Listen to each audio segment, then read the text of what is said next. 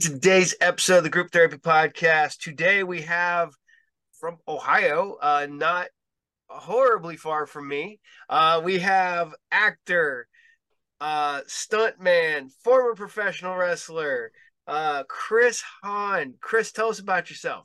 Hey, how are you? Thanks for having me on. Oh, thank Um, you for coming. I am a 28 plus year veteran in the world of professional wrestling, and currently I am a 12-year actor stuntman in movies and motion pictures, TV, and personal trainer. I work as a life fitness coach for nonviolent drug offenders. So I do a little bit of everything, but I don't master anything at all. I guess you would say. Yeah, jack of all trades, master of Master none. of none, exactly. Um, so I got you for our Comic Con, and I want to thank you Sure. again for coming to the Comic Con. Oh, I want to thank you for having me. I had a blast. Yeah, the mall manager was like, "Man, your actor guy was a big hit." I'm like, "Yeah, I know he was." Well, good. I'm glad. I'm glad everything worked out. Yep. So we're definitely gonna have you back next time, I and heck, appreciate it. might even if I can get things worked out on my movie that I'm supposed to be making, I'm gonna reach out to you too. So Awesome. I appreciate that. yep. Um. So first, all you've been in professional wrestling the longest. How'd you Right. get into professional wrestling? Well, in high school, I was always kind of a big mouth show off, and nothing is better to show my skills as a big mouth show off as a professional wrestler. So, I trained at a place in Marion, Ohio called the Monster Factory, and there was one in Baltimore, Maryland, and one in the Tampa, Florida area. And guys like Lex Luger and the Big Show and some of the big name guys came out of the school in the one in Baltimore, Maryland, and the one in Tampa. Um, the gentleman that trained me in Ohio, his name was Charlie Fulton, and Charlie used to be a wrestler back in the old NWA days when it was Ric Flair and the Four Horsemen and Arn Anderson and Dusty Rhodes and all those guys. So the cool thing about it was whenever those guys were in Columbus working for one of their shows, they would stop in the Marion office and they would work out with us. So it'd be pretty cool when you'd see Ric Flair and a band of his cronies come in and they just want to train for the day. So it worked out pretty well. And so then my first match ever was against the Road Warriors in Rochester War Memorial. So my trainer had a lot of ins with management in the World Wrestling Federation. And when I was in it, it was the World Wrestling Federation. And what he would do during our training period is he would send us up there to be what they call glorified jobbers. And what we would do is we'd get the tar kicked out of us and put over the superstars and make them look larger than life. It's kind of like how we sharpened our teeth in the world of the professional wrestling business. I gotta ask before we go too far. Sure. Do you prefer jobber or enhancement talent? It really doesn't matter to me Same thing. because basically it's the same thing. I mean, when we went in there, our trainer would always tell us, keep your ears open and keep your mouth shut and learn from the veterans and learn. And I've always used that in the even with the stunts and stuff. I'd always listen to the guys that are a little more farther along than me, even though 28 years of professional wrestling is like 28 years of choreographed fight stunts, because everything is safety, safety, safety, and everything is choreographed, and everything is basically professional wrestling is like a dance. I don't go in there to hurt anybody. I go in there to put on a show. And as long as we can both walk out with no bruises and bumps and broken bones, then we've done our job, you know? I mean, not every match is going to go 110%. There's always going to be mess ups. Yeah. But I've been blessed because I've got to work with some of the greatest. I mean, I've worked with The Undertaker. I've worked with the Road Warriors. I've worked with the Nasty Boys. I got to wrestle the Ultimate Warrior, the Steiner brothers. And yeah, it was pretty surreal. You can say no. How hard was it to wrestle the Warrior? I The Ultimate Warrior basically he comes running down to the ring, shakes the ropes, does his thing, turns around, clotheslines me, press slams me over his head, throws me out of the ring, pulls me back in the ring, And then he does his like frog splash thing. 1, 2, 3. It didn't last very long. Shakes the rings, runs in the back. It's over with. But the paydays are pretty nice when you work for the WWF or whatever. Oh, yeah. They take care of you by reimbursing you in gas money. They put you up in a fancy schmancy hotel and they'd feed you like a king. So what we would do is we would go on what we call 3-day trips with them. So we would go on a Saturday night, work a house show. And then Sunday we work. So they used to have a thing called Sunday Night Heat. Yep. Work Sunday Night Heat. And then we do the Monday Night Raw show. And then on Tuesdays, I think it was every 2 or 3 times a month, they would run a show on Tuesdays, and it would be their videotapings for their Superstars show, which was on Saturday mornings. So I got to wrestle Papa Shango. I caught on fire. Shawn Michaels got to kick me in the mouth and knock me halfway to Mexico. So yeah, I had a blast. I mean, I got to hang out with. When you make it in the WWF, it doesn't matter if you're an enhancement guy or a glorified jobber. It's like playing in the NFL. It's kind of like your second or third string on the NFL football team. You're at the top of the top. There's no promotion higher than that promotion, you know? Oh, yeah. Well, you figure the amount of people who want to get into the WWF is a ton. Every indie wrestler wants to be in the big time, whether it be AEW, Ring of Honor, Impact, Right. There's only maybe 500 people that can get into those 5 organizations. Sure. So thousands of people are trying and only 500 can make it. And some of them guys aren't going anywhere. Randy Orton ain't going nowhere. Right. Those guys aren't going anywhere. So they're not going to get replaced. Right. And the fact that even that you made it to the show to begin with, that shows something there because, you've to be able to make it that far. It's like, Piqua, where I'm from, has a long history, ironically enough, of guys making it to the NFL. Sure. Little tiny 25,000 population thereabout, and we've had several people in the NFL. That's it's awesome. Crazy. Right. But, they some of them didn't play long. Some of them, I don't even know if one of them played a full game, but they made it that far. And right. Well, and, I worked for the WWF for a while I was training, and I would use my connections in Charlie to get in.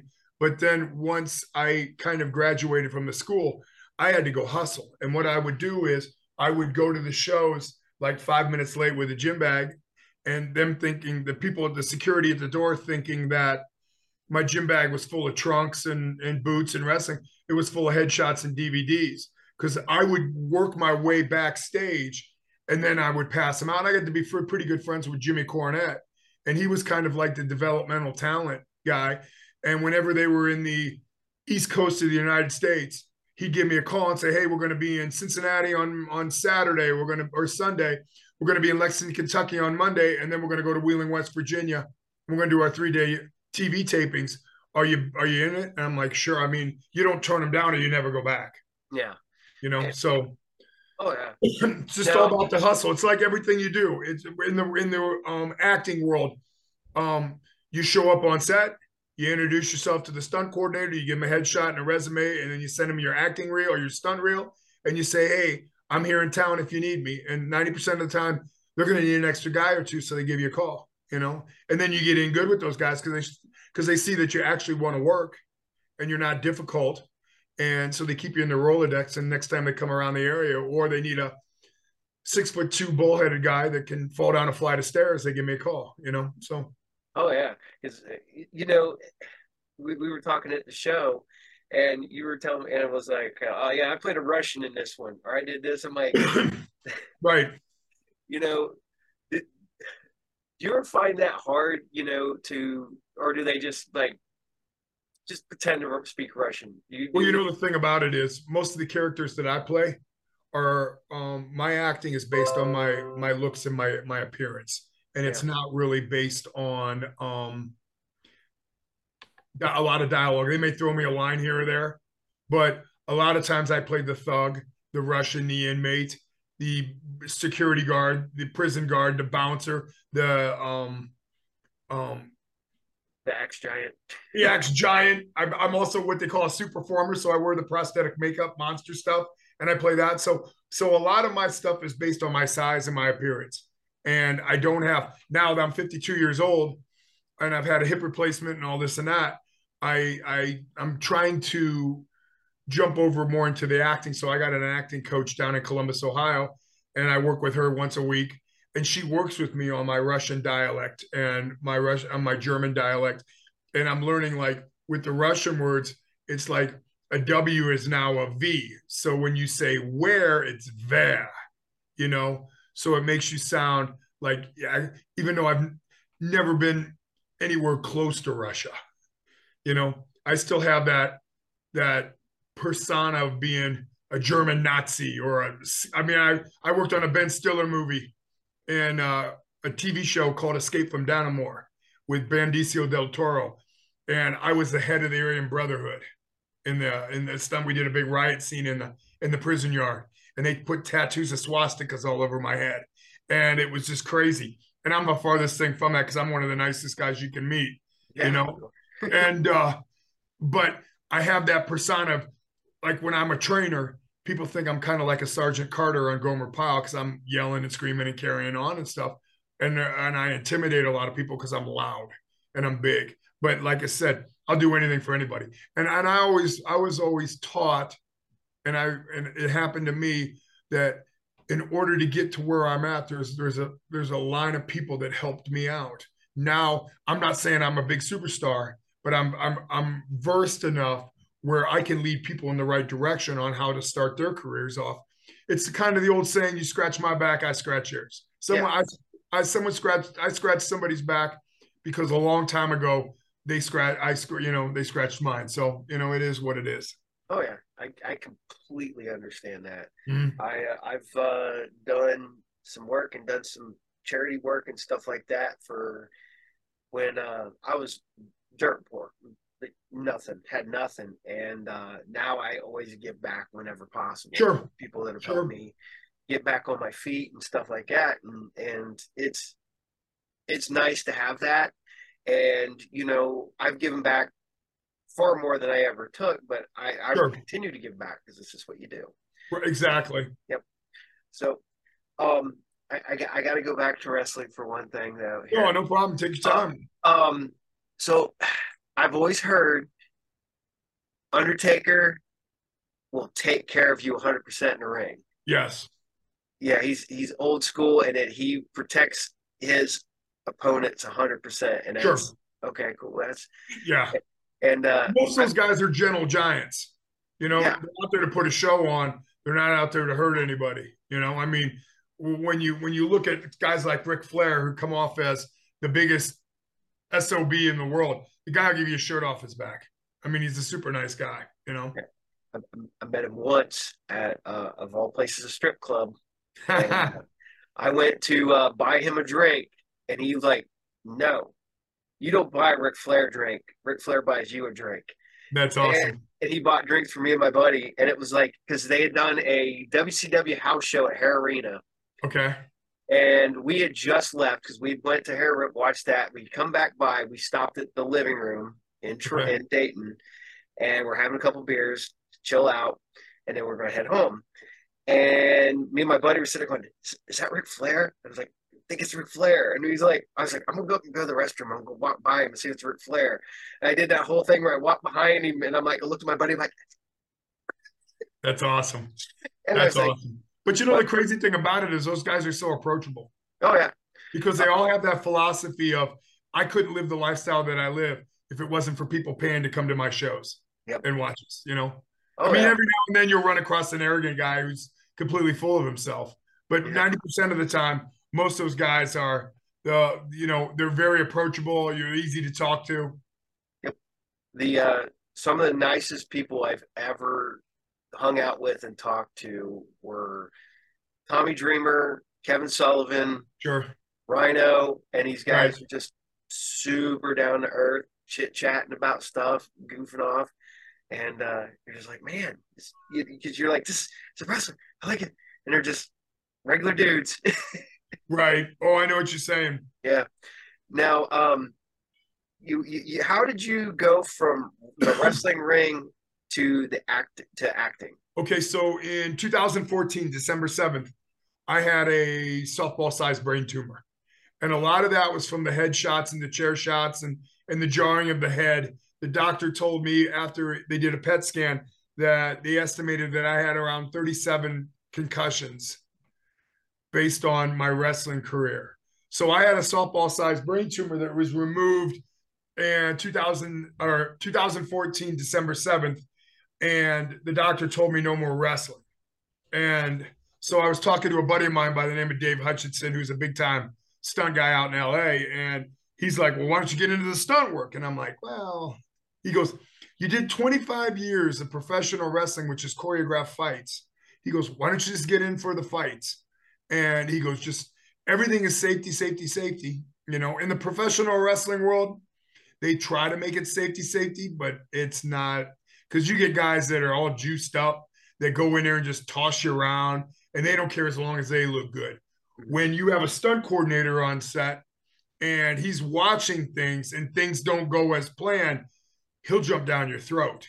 You know, there's a safety protocol, and it's kind of like if you get hurt, it's going to cost production money. And that means we got to shut the film down, and that's going to be more money. And then we get bad publicity, and that's going to be even more money.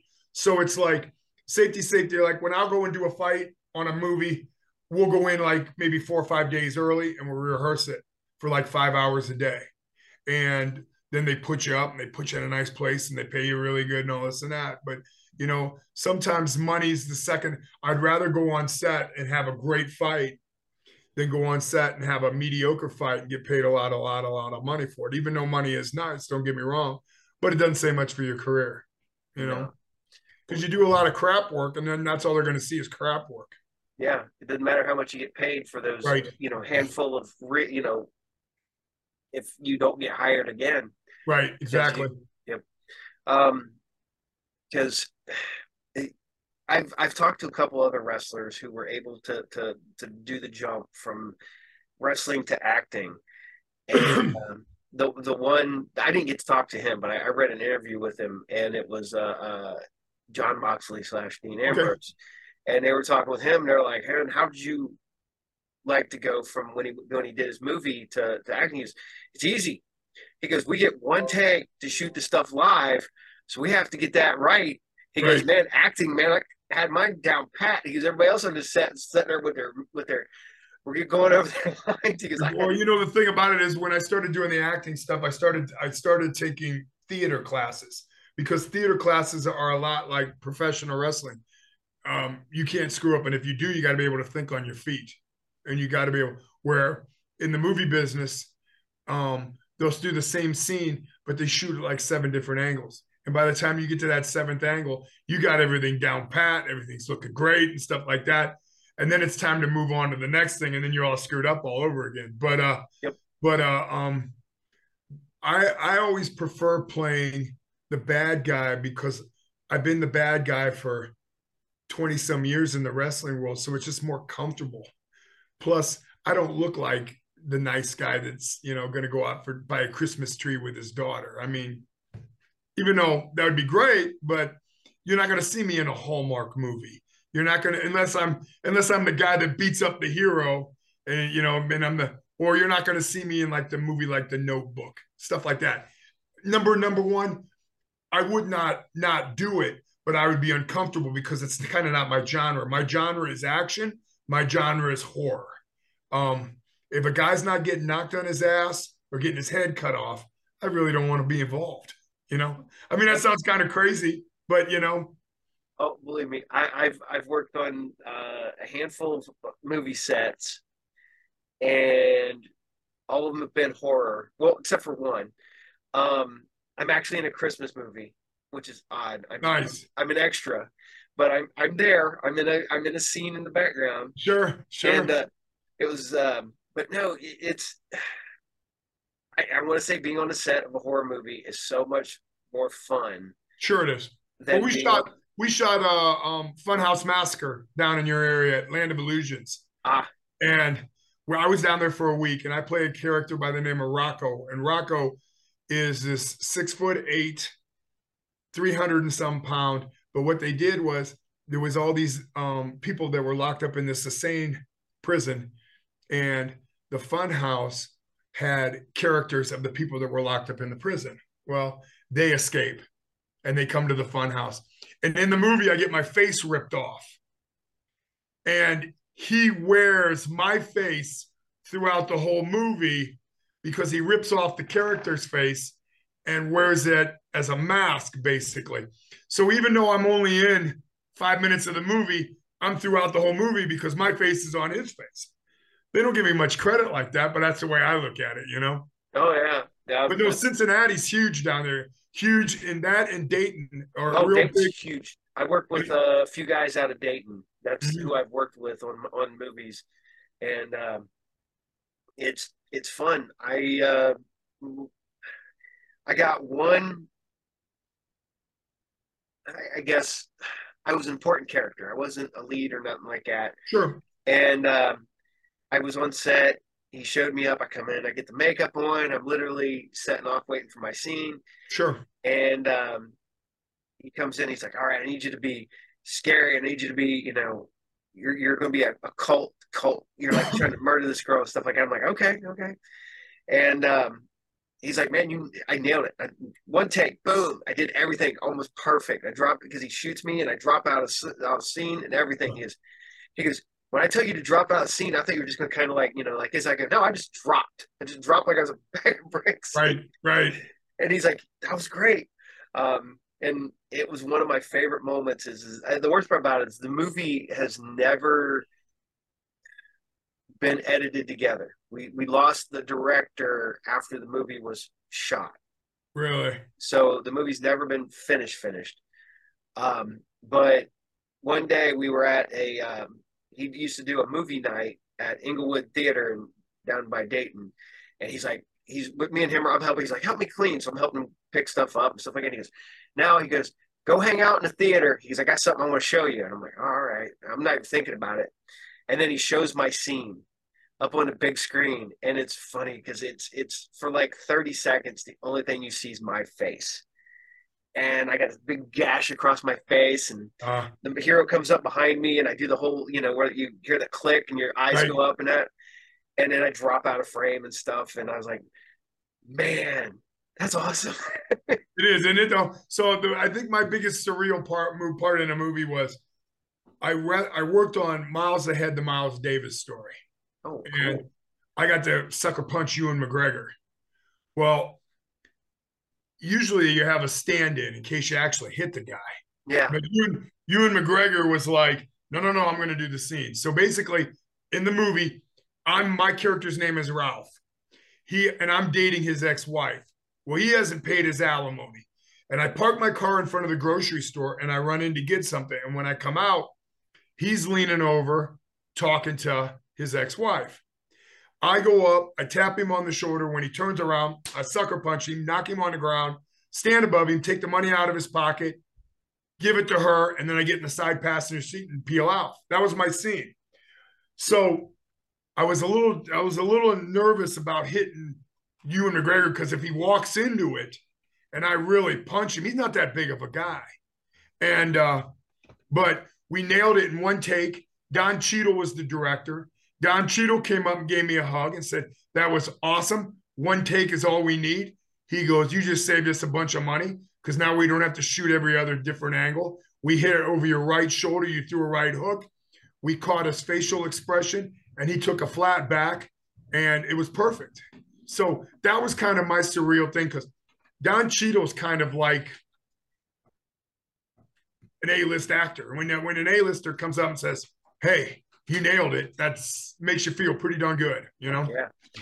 Well, we have an ongoing saying around my house and at my shop is there's a handful of actors that no matter what movie they're in, they are great in it. And Ewan McGregor is one of the guys who, no matter how bad the movie is, Sure. he'll be the best part of a bad movie. Sure, well, you're right. And man, it's just knowing that you were in a movie with Ewan McGregor. Yeah, well, it was pretty cool because we're sitting there and I came into the hotel at the end of the day and Don Cheadle and Ewan McGregor are sitting at the bar, and they invited me over to have a beer with them. So I got to kind of hang out with them and shoot the shit. And the cool thing about it was the stunt coordinator wasn't on set that day because it was just a one-punch scene. So he gave me instructions and said, I'm going to let you choreograph this, and you're going to be the stunt coordinator for the day. And so it was kind of like I got to take over and say, hey, this is how we're going to do things and such and such.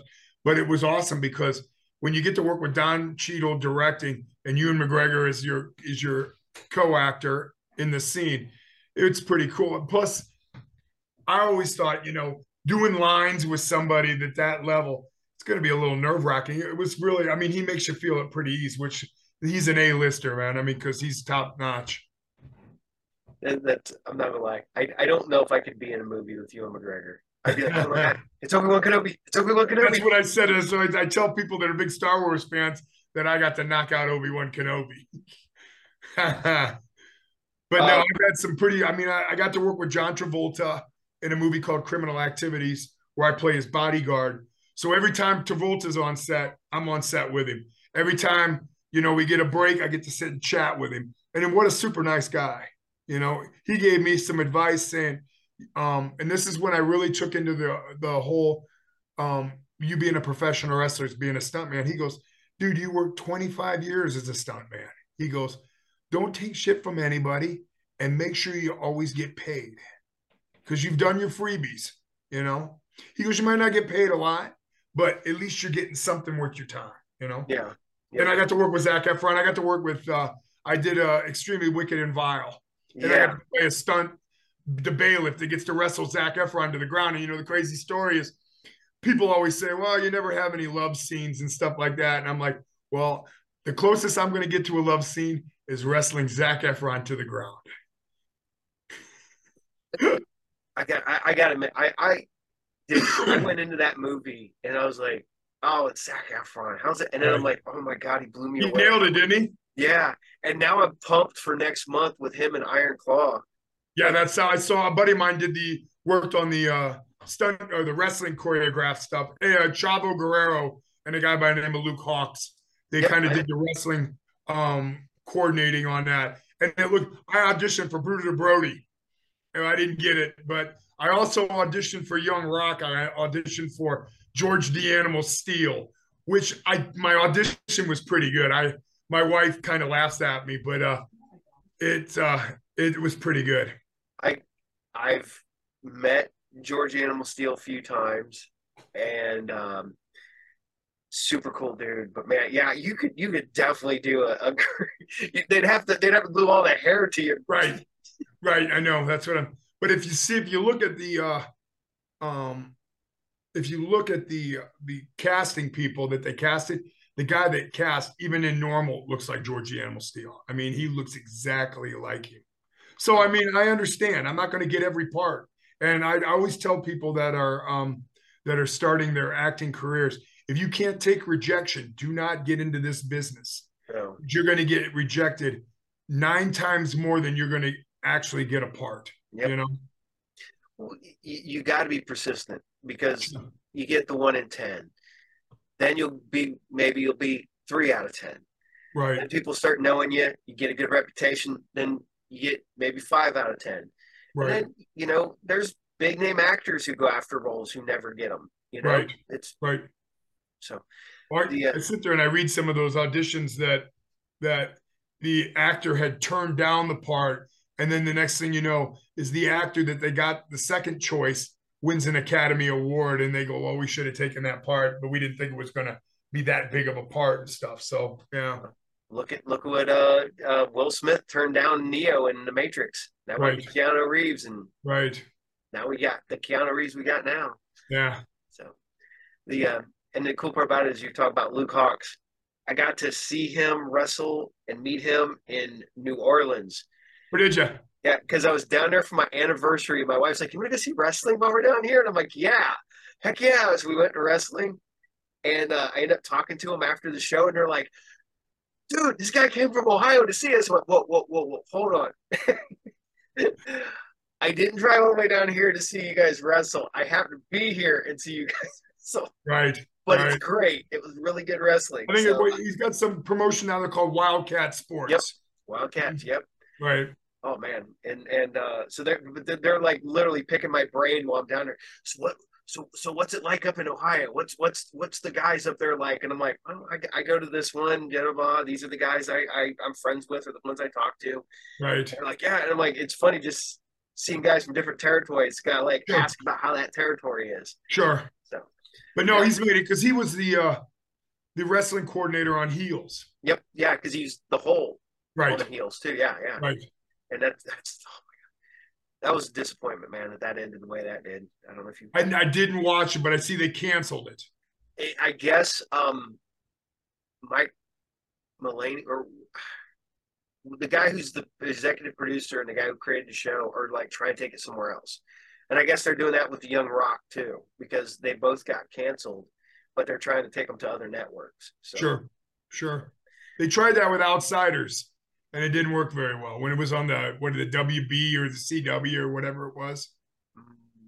Outsiders with gosh, what was his name? The guy played Opie on Sons of Anarchy. Yeah, Yeah, Ryan something. yeah, yeah. Um, it was shot in Pittsburgh, and it was about the Appalachian guys that lived Yep. up in the mountains. You know. Yep. A guy I talked to was the worked on that. He was a practical effects guy. Okay. So he's the one like blew up cars and stuff like that. Sure. Yeah. We were at a con last year. We were side by side, so we just talked the entire weekend. Right. Oh, sure. Oh yeah. That's crazy how you get to meet people on these cons, isn't it? Oh yeah. It's crazy. And I met you because of James, because you Right. did Stebbins Con. He's like, man, if you Right. talk to Chris, he's a good guy. And I'm like, well, I was like, I don't have an in with him. He's, oh, you got me. So Right. and so There's a buddy of mine I went to school with. His name's David Leslie Johnson, and he wrote all the Conjurings. He wrote the Orphan, the TV show The Orphan. Mhm. He wrote the Aquaman one. He's got the new Aquaman coming out. We were in English class together in high school, and I'm sitting there thinking, guy from Lexington, Ohio, is writing these multi-million-dollar production scripts. And now he said, I was talking to him when he came back to visit his dad, and he was saying, I've made so much money now as a writer, I'm going to start producing, and I'm going to start making my own movies. And so I had to say, he asked me to send me all his stuff out there. And he said, I got no problem bringing in an old high school buddy if you can do the job. And he wants to start shooting here in Ohio because he'll be close to his family, plus the tax incentive, you know? Yeah, I mean, I was going to say that Ohio, from other people I've talked to, one, it's got good tax incentives. yeah.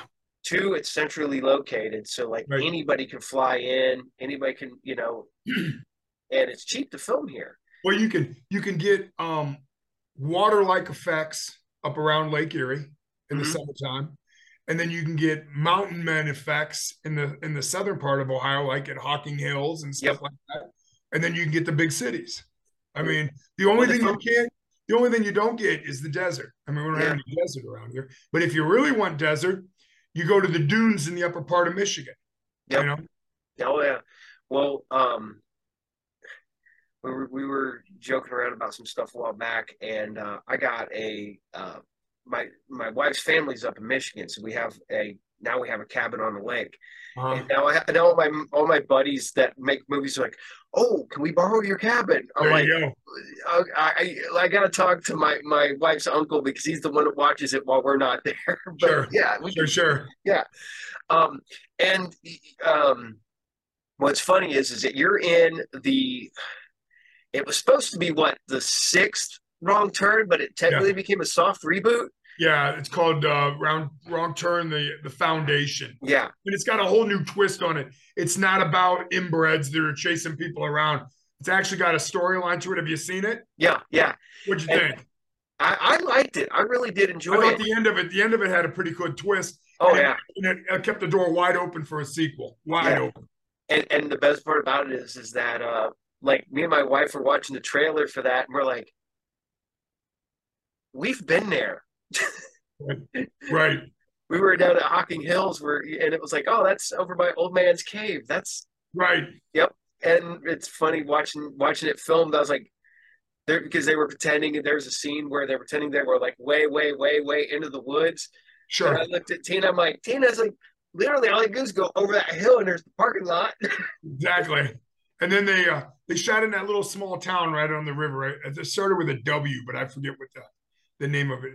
Yeah, I went there, but I think we ate at a little restaurant there, Right. but I didn't. Yeah. Right. But, oh man. But that's really good. And it was funny because when James reached out to me, I started going through your IMDb and I'm like, holy crap. Okay, I've seen that movie, seen that movie, seen that movie, own that movie. I own that movie. That's awesome. That's awesome. And I wish I hadn't buried it because I would have brought my copy of Wrong Turn for you to sign. But You should it's have. I buried. had an next one in my car. You should have said something to me. Yeah. Yeah. And I do get, and I appreciate this, Escape from Death Block Did you 13. have you seen it? I have not watched it yet. I'm going to Oh, watch I'm it as soon as I'm done disappointed. with this. So You'll enjoy it because it's an action-packed throwback 70s buddy movies, escape buddy movie. And I play the loudmouth inmate that just causes trouble with everybody, but then he's done wrong and they kind of turns into a buddy. But the guy we brought in by the name of Robert Kovacs, how much does he look like Charles Bronson? that's Unbelievable. insane. I had to show my grandmother because um, my grandpa loved Charles Bronson. Sure. Him, yeah, he was, and I was like, "Have you seen this guy yet?" She's like, "Who?" And I'm like, "He looks like Charles Bronson." And she's like, and I went and I pulled up a picture on my phone. I handed it to her. She's like, "What's Charles Bronson?" I'm like, "No, that's not." She said, "His son." I was like, "No, they're not even related." And Not she's even like, related. "That's him." I'm like, "I know." It's crazy. And I Yeah. tell you what, he's the nicest guy in the world. He's 67 years old. And there's a fight scene in there with us that took 4.5 hours to shoot. And we were on the ground rolling around. 4 hours, and we shot it at 1 o'clock in the morning. Because the only time we could get that prison was from 4 o'clock in the afternoon to 4 in the morning, because they have their tours through the day. And that's their moneymaker. So Mhm. we would get in at 4, we'd start shooting around 5, and then we'd wrap around 4 in the morning. And we're in the middle of that prison and all kinds of spooky stuff going on. Have you ever been to the prison up here? No, I've ridden past it, but I ain't been to it. Oh, it's crazy. It's Shawshank. And then you ought to come up sometime for incarceration. And then they give tours, free tours, while the music stuff's going on. And I think you'd get a kick out of it. It's pretty Yeah. creepy. I keep wanting to get up there because literally like a ton of my favorite bands are playing in Sure, incarceration. And my sure. son, one of my son's best friends worked there. So he I worked used to that week. run, I used to run security. And then they sub this because the guy that runs the incarceration is a buddy of mine. And so he used to bring me in, and I used to bring in all my gym buddies to work security. We had a blast. I got to meet Buck Cherry, and I got to meet Five Finger Death Punch, and all those guys, and they're really cool and stuff. And so all we do is sit backstage. We'd escort them up on stage, and we'd sit backstage and listen to the concerts. And it was a good time. It was fun. Dang. It was That, fun. that's So then when you come up, if you come up next year, whatever, get a hold of me, and we'll have to get together. yeah, we'll go get some dinner or something. There you go. Yeah. Um, you are just I'm sitting there going through, like I said, going through your IMDb in the amount of time, 2014, 9 years ago, you've been just just bam, bam, bam, bam. You are just pounding out the movies. Well, we're And working at it. In Ohio, I got a lot of people tell me that the stuff that I've been on living in Ohio and not living out in LA or living in Atlanta or living in Louisiana or New York where the big movie base is pretty impressive. Because most of the movies I've worked on are if I'm doing stunts, I'm in the real big action movie stuff like Captain America: The Winter Soldier or Cherry or White Noise or those movies. Judas and the Black Messiah. You Red know, Notice. some of those are nominated for Oscars and stuff. And then in the lower budget movies, I'm working on horror and action and stuff where I actually get to go all out and do what I actually love to do, you know? So, I mean, I've been pretty blessed. I really have. Yeah, and I don't even to be honest, I'm looking at your upcoming projects, and I don't know how you have time to do this interview because you are. Well, a lot of it's because everything's on strike and nothing's going to get started back um, till the first of the year because Okay. everybody goes on a Christmas shutdown. You know, I mean, the only projects, from what I was told, the only projects that are going to be working now are things that need to be finished, that were in the process of being shot, and then everything shut down because of the strike. Yeah. That's what. And then at the beginning of the year, I hear movies like Blade is coming to Cleveland, which is the Wesley Snipes vampire movie, but they're going to reboot that. Yep. Some stuff in Cincinnati. From what I understand, there's 27 movies that have posted or that have put in applications for next year's tax incentive. Now, not all of them will get them, but hopefully some big ones. The bad thing is you get a big budget movie like The Blade that's like $40 million. That's going to take up a lot of your tax incentive money. Mm-hmm. I'd rather get lower budget movies and have 12 months of work than get one monster movie come in and suck up all the tax incentive, and then you only get, 2 months of work at They that. filmed Avengers 1 in Cleveland too. Yeah, yeah. Parts of it, that New York and Atlanta, and then they went overseas. Yeah. Mm-hmm. Because Atlanta is like the go-to, and like I said, finding out that Ohio and is man, they're filming so much stuff here is crazy. I'm like I live in Pickle. We've been here. They Right. were trying to film a movie here in the '90s, and it's because we have all the old buildings. Everything still Sure. looks like it kind of does in the '50s. Sure. So they were going to film a movie here, and the city turned it down. And I'm Really. like, are you kidding me? They didn't want to bring a bad element to Pickle, and I'm like, the bad element's already here. We might as well make money while we're doing it. They shot Hillbilly Elegy, which was a Ron Howard movie based on the pill and cocaine epidemic and how this family went through all this. And there was nothing great about that movie. It was kind of like hopelessness. And they shot that in Middletown, Mm-hmm.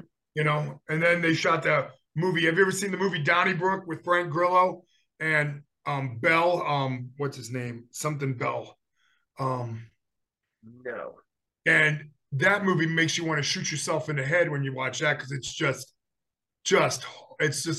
about hopelessness and people just don't care. And yeah. Yeah, there it is. So look at Donnybrook. Yep. Donnybrook, you were a henchman. Henchman. But if you look at the lead actor's name is Bell, something Bell. Jamie Bell. Jamie Bell. Yep. And he's in a lot of stuff. He was in Rocket Man with the story of Elton John and stuff like that. So he's a decent name actor. And the thing I find out that's crazy is when I go on set, I'm usually the biggest guy on set. You look at these actors and you think like Sylvester Stallone, he's super. I mean, he's put together and stuff, but on TV he looks like he's about 6'1", 6'2". When you see him in real life, he's only like 5'7". Mm-hmm. And it's crazy. I mean, you get some of your guys like Dwayne Johnson, who's a big dude, and Dave Bautista, who's a big dude, and Benicio del Toro, who's a big guy. But most of your actors, they're not really big guys. So it's like I remember auditioning for Witch Hunter, which is with Vin Diesel. Vin Diesel, yeah. And Vin Diesel, they told him, or he told them, that there was me and 3 other guys there that were pretty big guys, that he didn't want us on set because we were bigger than him and we outshined him his size. And I'm sitting there thinking, come on, get over it, dude. You're the lead actor. I'm just a stunt guy that's going to get punched in the face and thrown down a flight of stairs. What the hell's the deal? But hey. Well, my wife watched. We watched Fast 10 the other day. And Okay. I was telling her about the rules that him, Vin Diesel, The Rock, and Jason Statham right have rules in their contract that they can't look, even though The Rock is ginormous compared to Vin Diesel. Vin Diesel's like my height. Right. And, you know, and Jason Statham, I think, is like 6 foot. They all supposed to have to look the same height Right. on film. And they can only take, they all have to take the same amount of punishment. None of them can look weak. And I'm like, you guys know this is a movie. It's make believe, right? Yeah, exactly. I know. Like there was a guy, the stunt guy I usually work with for, his name is Rick Fike, and he runs Stunt Predators out of Cleveland. Super good guy. And he worked on a movie down in Cincinnati called The Goat.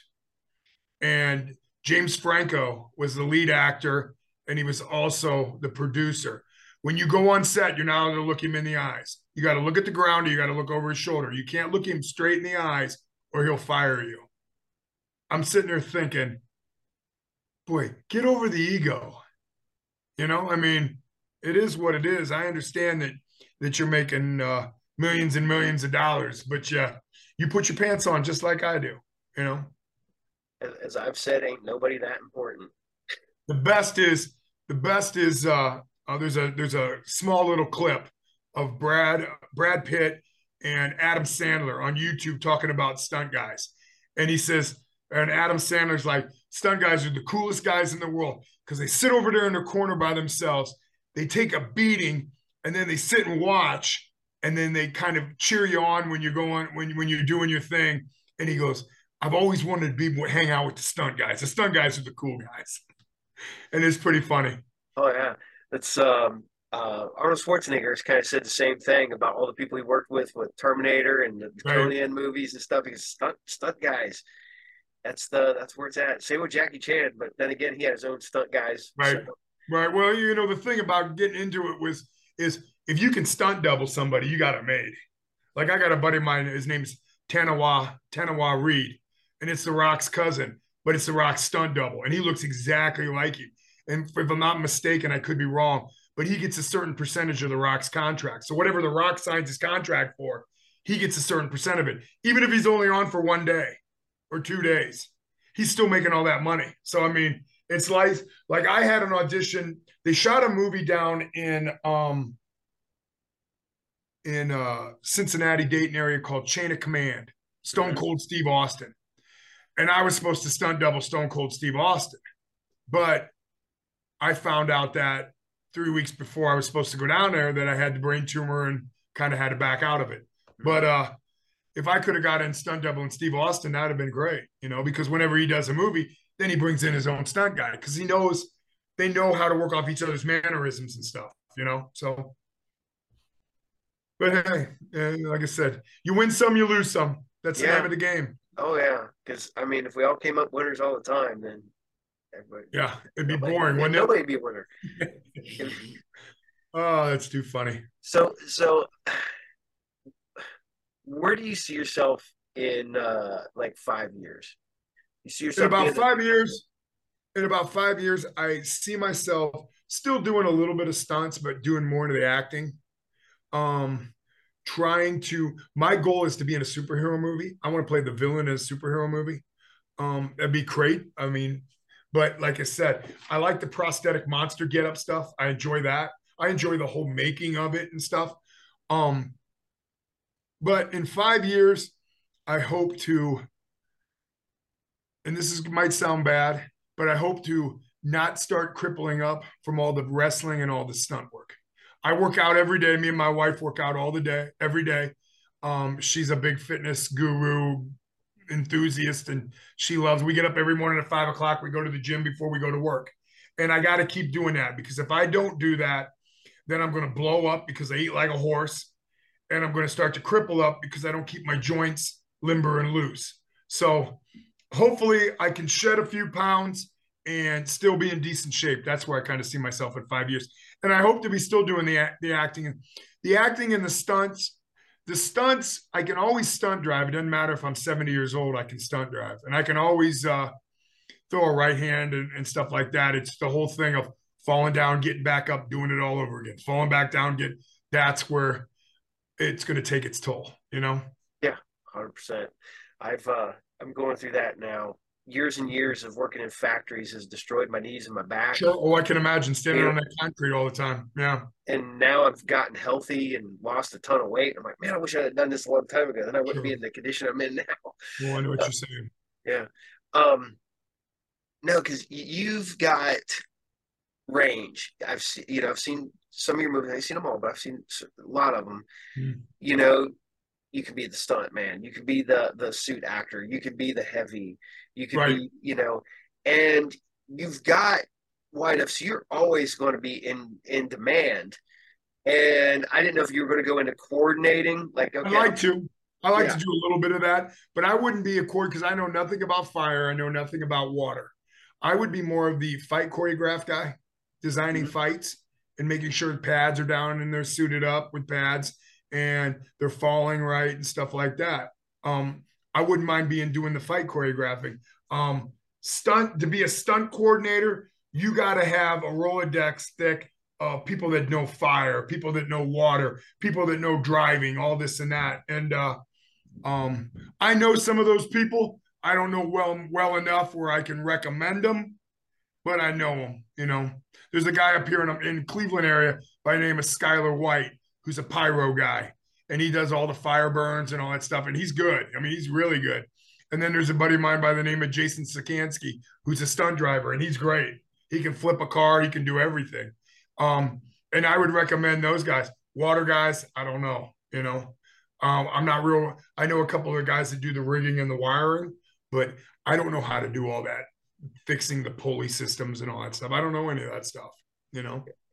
So you got me. You got me intrigued now. I've got a couple scripts I've got floating around here. I got a I would say, lack of a better term, superhero that I've created, and it's John Wick meets Japanese mythology. Oh, nice. What it is there's a mask, and it's the crow too. It's a bit of the crow in there too. You're given this mask, and you become possessed by the Oni, a Japanese vengeance demon, and you go get your revenge. And I'm like, I need a big guy to beat the crap out of somebody. So the biggest thing I find is, and I got a couple of buddies, my buddy Gary Jones, who does a lot of sci-fi horror stuff. mm-hmm. It's financing. Oh yeah, gotta have the financing, and people. And what he does is when he gets a check from the distributor, he pays all the financing people or the people that finance his movie back first, or gives them a percentage of it to keep them happy. So when he goes to shoot his next movie, that they're eager to come back in because, hey, we already got our money back, and it's only been 2 years.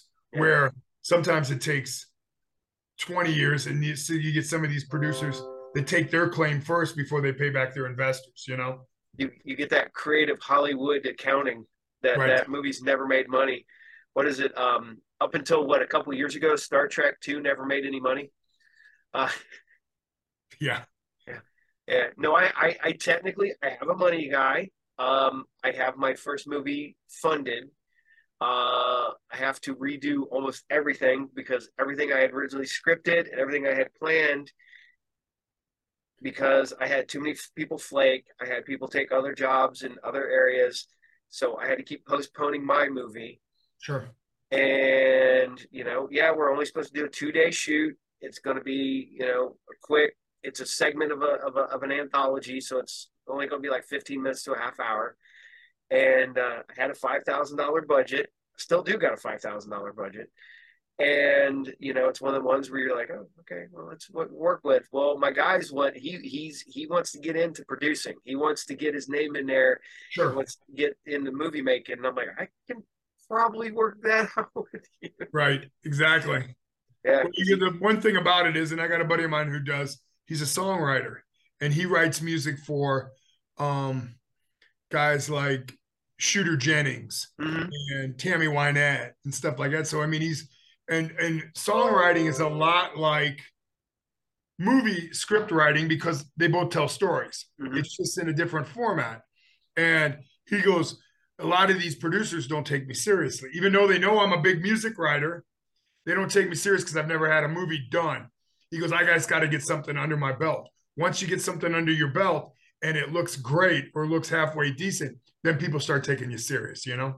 Well, it's one of the reasons a lot of these guys have started doing like the fan films Right, and stuff like that. Yeah, there's no money in them technically because you can't profit from them, right, but it's a great, lack of a better term, a sizzle reel because right, you've got a full blown movie that's finished that has the actors and actresses and it's got the special effects and stuff like that in there, and people can look at it and go, okay, well, what kind of budget did you have when you did that? Okay, all right, they can look at it and go from there. right. Well, my buddies just did, well, they're not really my buddies. I don't really know them that well. They did a Stephen King Dollar Baby movie where you buy the script for $1 and you shoot it. Yeah. And before you show it, you have to send it back to him to have him look at it. And, but you can't profit off it. You put it on YouTube, and all that stuff, but you can't get any kind of profit off of it. And it turned out pretty decent. But I mean, it's his first time. He just graduated from Kent State Film Department, and it turned out halfway decent. I mean, I did the fight scenes. I choreographed the fight scene in it, and yeah, I was working with a guy who was really, really green, so it was like it could have been a lot better. But you know what? It was what it was, and I got to say I got to work on a Stephen King movie. Well, it's really not a Stephen King movie, but but hey, it was good because it was in a time that it was really, really slow for me, and I wanted something to do. So No, I don't want you to I guess if you can say yes or no, is there a project you've worked on that's been your favorite? yeah, you know what? I've worked on. I enjoyed the Axe Giant movie, and I enjoyed the Escape from Death Block 13 movie and Clown Town. And the reason I enjoyed those was because I was involved with in a lot of different aspects. I was involved in the stunt coordinating, along with the acting, along with the stunts, along with some of the producing. In the Death Block movie, I helped cast some of the wrestlers that were the prison guys that did the fight scenes and stuff. So I kind of like to wear more than one hat. Now, the movie that really overwhelmed me was Red Notice because it was a $140 million budget. So there was no cost, all costs. They did everything and anything. And they shot it at Metro Studios in Atlanta.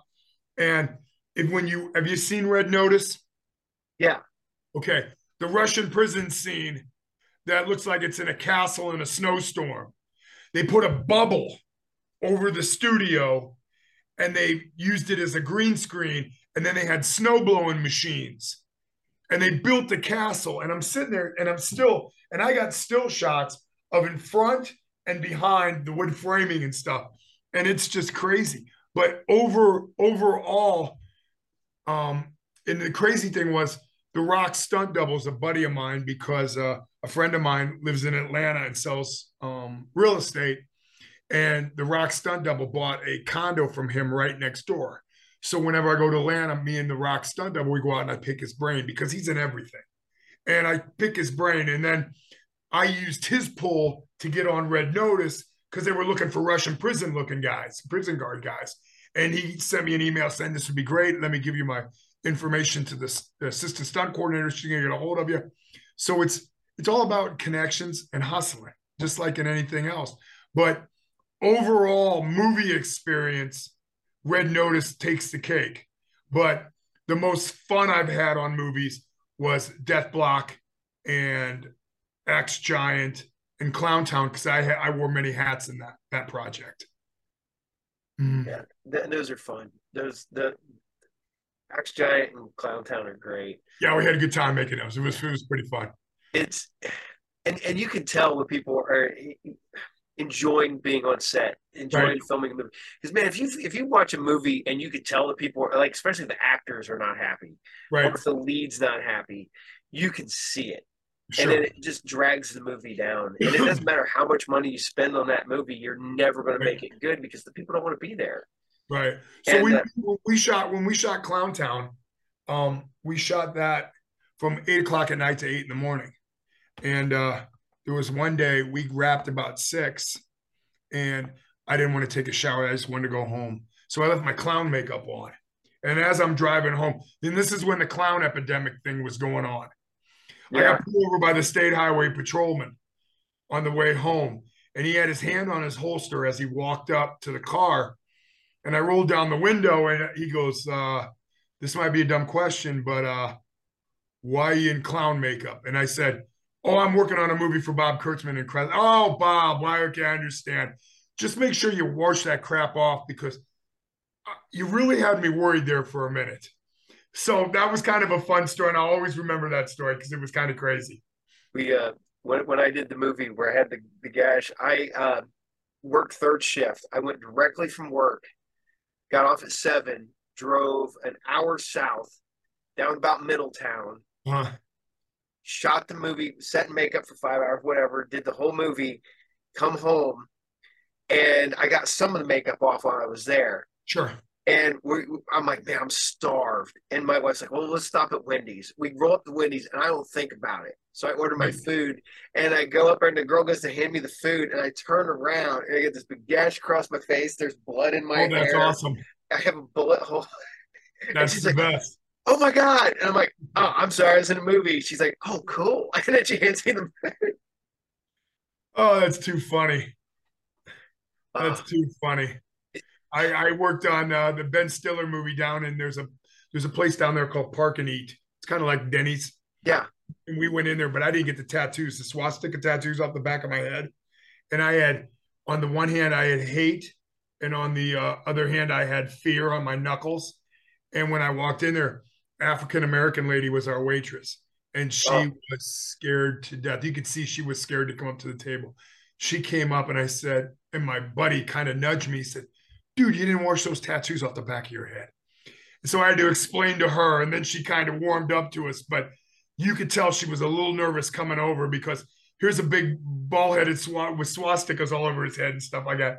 But yeah, I know how you feel when you walk into something and you don't realize you have it on nope. and it's still all over your face, you know?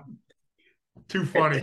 and, and you're such a big, I mean, you're a big dude. I mean, I got to talk to you, and you've opened up, and you're a super friendly guy. You're really personable and stuff like that. But man, you got to be, you're a big, intimidating guy. You're the big ball head, Right. and that probably doesn't help you. No, not really.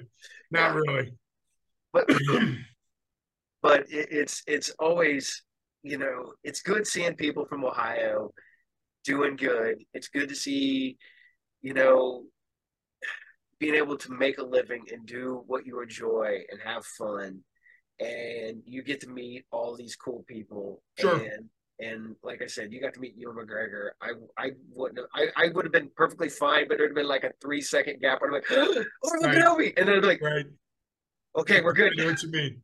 The only one, the only one that I really got it, because I mean, I knew Dwayne Johnson from back in the wrestling days because he was Yeah, just coming out as Rocky Maivia, just started off. So he wasn't at the persona that he was at when he was at the end. So I mean, he was approachable, and you could sit and talk to him in the locker room and stuff. So I knew him.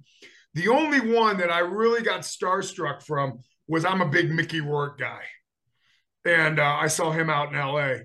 and I'm stopped at a stoplight and I look over and he's next to me in a convertible Mercedes and looked at and kind of nod. And I sped right through the light, through the red light. And boy, I thought to myself, boy, I feel like a 5-year-old schoolgirl, that has a crush on somebody. But yeah, that was the only time that I really have ever been starstruck was Mickey Rourke, you know. was there anybody that you ever wrestled that you were like, oh my God, I gotta wrestle Ric Flair, or I gotta wrestle, you know, Shawn Um, Michaels, or somebody that I you were wrestled like, a cat. I wrestled a cat by the name of Ronnie Garvin back in yeah, the day. Roddy Garvey, yeah. He used to call them the hands of stone. And he used to do the 21 chop salute on your chest. And he opened up and my chest split wide open. There was blood. I dreaded going out to the ring with him because I always heard that he was very difficult to work with in the sense of if you didn't take the chops, then he was going to give you a beating and not give you anything.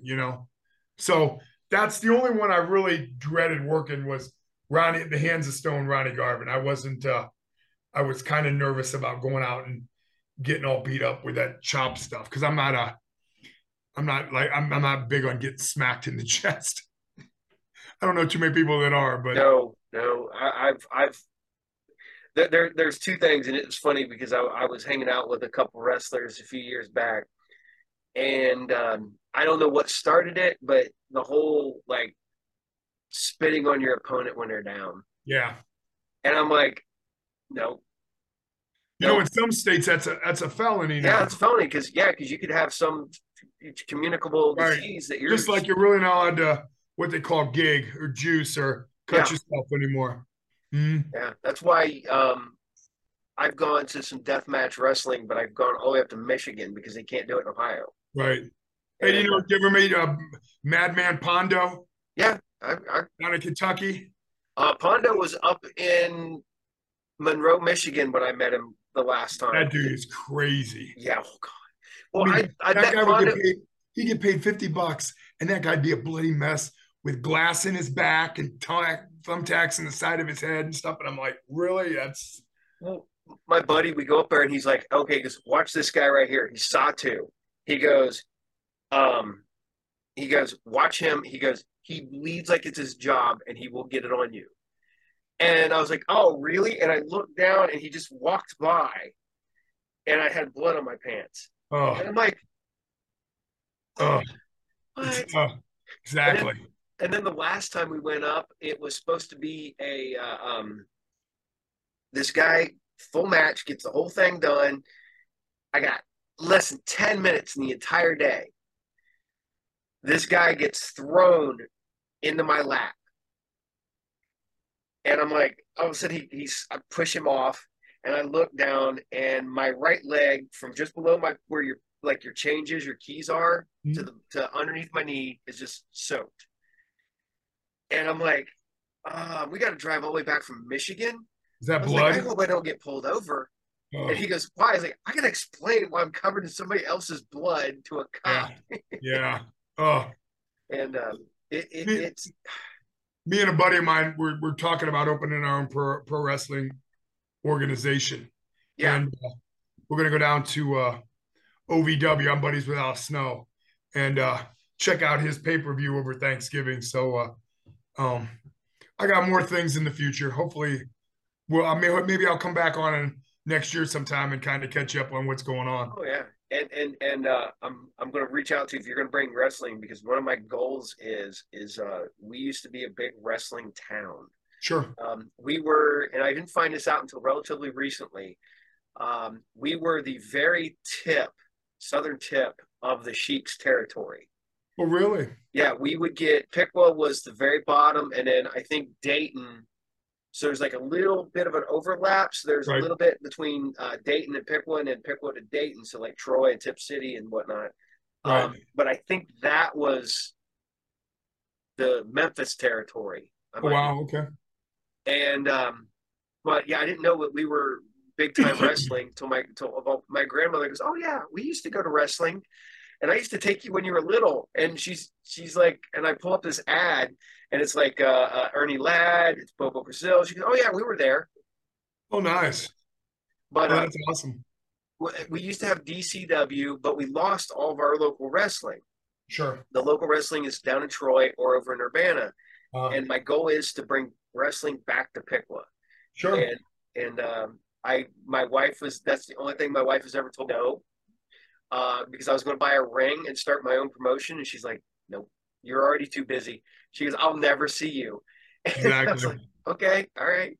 So now my goal is to bring other people in, and then There I you can go. just kind of be like, all right, well, I can help you do whatever you want. I'll help you advertise. I'll get that out there. I even find a place to run it and go from there. So You guys got like an armory or anything there? we have an armory, but we lost the armory. But I think I can probably would be able to get it in the mall. Oh, okay. So if it was more of a yeah, you couldn't do like bloody matches or nothing like Right, that. right. More of a fan friendly kind of Yeah, thing. Yeah, more like family War Up friendly. in Lima, something like Yeah, that. I'm yeah. sure we could get them in here in town in the mall. Sure. So Awesome. That's yeah, cool. yep. But man, I don't want to waste any more of your time. No, this was awesome. We'll have to do it again soon. Yes. And one of these days, if you're ever back in this area, or if I'm ever up in that area, I will get a hold of you. We'll go get something Definitely. to eat, or Definitely. I don't even know how go do a workout. There you go. Exactly. You just get a hold of me. All right. I appreciate it. Thank Yep. you very much. Thank you, sir. And you have a And great evening. you too. This will drop tomorrow morning. But before we go, or tomorrow afternoon, can tell people where they can find you at on You online. can go on to my Facebook is JP Hahn. JP is for Johnny Paradise, which was my wrestling name. I got hacked about 5 years ago, and I just kept JP Hahn. So that's my Facebook. On Instagram, it's CH Stuntman. And then on, it's called X now, I think. Yeah, formerly Twitter. Yeah, it's Chris Hahn Actor. So those are my social media handles. Now, do you have your own personal site or any like reels out I there? used to, but I haven't kept it up to date. So I'm not going to put it out there until I got all new stuff on it. But Okay. and you can go on IMDb and see everything that I've done. And on my Facebook page, I have everything I've done, everything I've got coming up. Just to keep everybody in the loop. Now, do you have any of your movies on any of the streaming services? Yes, I've got Axe Giant, Escape from Death Block 13. No, wait a minute. Axe Giant and Clown Town and Inoperable are on Tubi. Escape from Death Block 13 is on Amazon. Wicked and Vile, the Ted Bundy story, is on Netflix along with Red Notice. Wrong Turn is on Amazon. Cherry is on Apple TV, if I'm not mistaken. Mm-hmm. I'm trying to. Judas and the Black Messiah is on HBO Max. And I know I got some more stuff out there. I just can't think of it right offhand. Okay. Well, I'll put links at the end of the show. And like I said, thank you so much again, sir. And it's been No, I appreciate it. This was great. We'll have to do it again soon. Yep. Just tell me when, and we'll pop right back on here. You got it. Sounds good. Thank you, Paul. Take care, man. It. See ya. Yep.